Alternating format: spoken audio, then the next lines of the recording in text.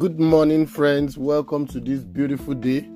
Congratulations for being alive. God bless you mightily in the name of the Lord Jesus. What a joy to come your way again today on our daily podcast, Daily Meditation.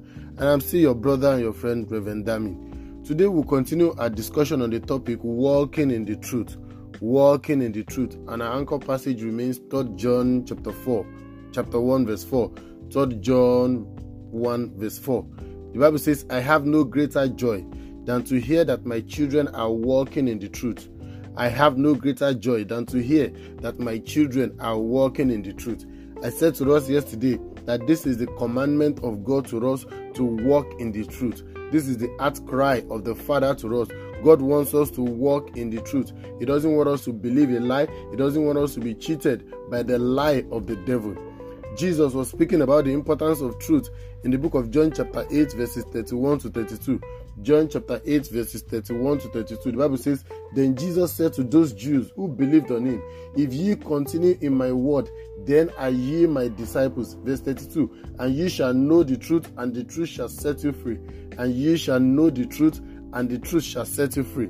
The truth you know has a capacity to set you free. In other words, truth liberates. It sets free. It frees you from any bondage. Many people are living in ignorance, and when you are ignorant, you are in bondage. You are in captivity. But when you know the truth and walk in it, you will be set free. The Bible repeatedly talks about the knowledge of the truth. There's something we call the knowledge of the truth. In 1 Timothy chapter 2 verse 4, Apostle Paul was writing to Timothy, his protege in the faith and in ministry. He said, God wants all men to be saved and to come to the knowledge of the truth. God wants all men to be saved and to come to the knowledge of the truth. It is one thing to be saved. It is another thing to grow to the knowledge of the truth. There's so many ignorant believers in our world today. They are saved quite all right, but they are ignorant. They are ignorant of their new creation realities. They are ignorant of the grace and the power that God has bestowed upon them as a result of their faith in Christ Jesus. So this is the category of people that the devil likes to exploit. The devil likes to cheat them because he knows that they are ignorant. They don't know their rights in Christ Jesus. They don't know the power that has been embedded into them. So walking in the truth liberates us from the hold of the devil and his agents. If you go back to that John chapter 8 with particular attention to verse 31, we normally quote verse 32, and ye shall know the truth, and the truth shall set you free. But the prerequisite is in verse 31. Verse 31, Jesus said, If you continue in my word, then are ye my disciples indeed. If you continue in my word, then are ye my disciples indeed. And then you will know the truth, and the truth will set you free. So verse 31 is the rider to verse 32. Before you know the truth and the truth will set you free, you have to continue in his word. By continuing in his word, you grow to know the truth, you develop to know the truth. You see, the word of God is the truth that can set us free. It is the truth that can liberate us from any hold of the enemy.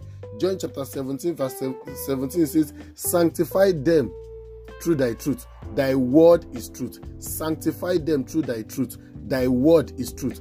Truth is a sanctifier, and that truth is God's word. Psalm 12 verse 6 says, The words of the Lord are pure words, purified 7 times in a furnace. The words of the Lord are pure words, purified 7 times in a furnace. So the word of God is pure. The word of God is his truth. So as you step out today, let the truth of God's word guide you. Let it sanctify you. Let it liberate you. Let your watchword today be, God said it, I believe it, that settles it, and it shall be well with you. Enjoy your liberation today and walk in the truth of God's word. God bless you, and I'll come your way again tomorrow, God's willing. Bye-bye.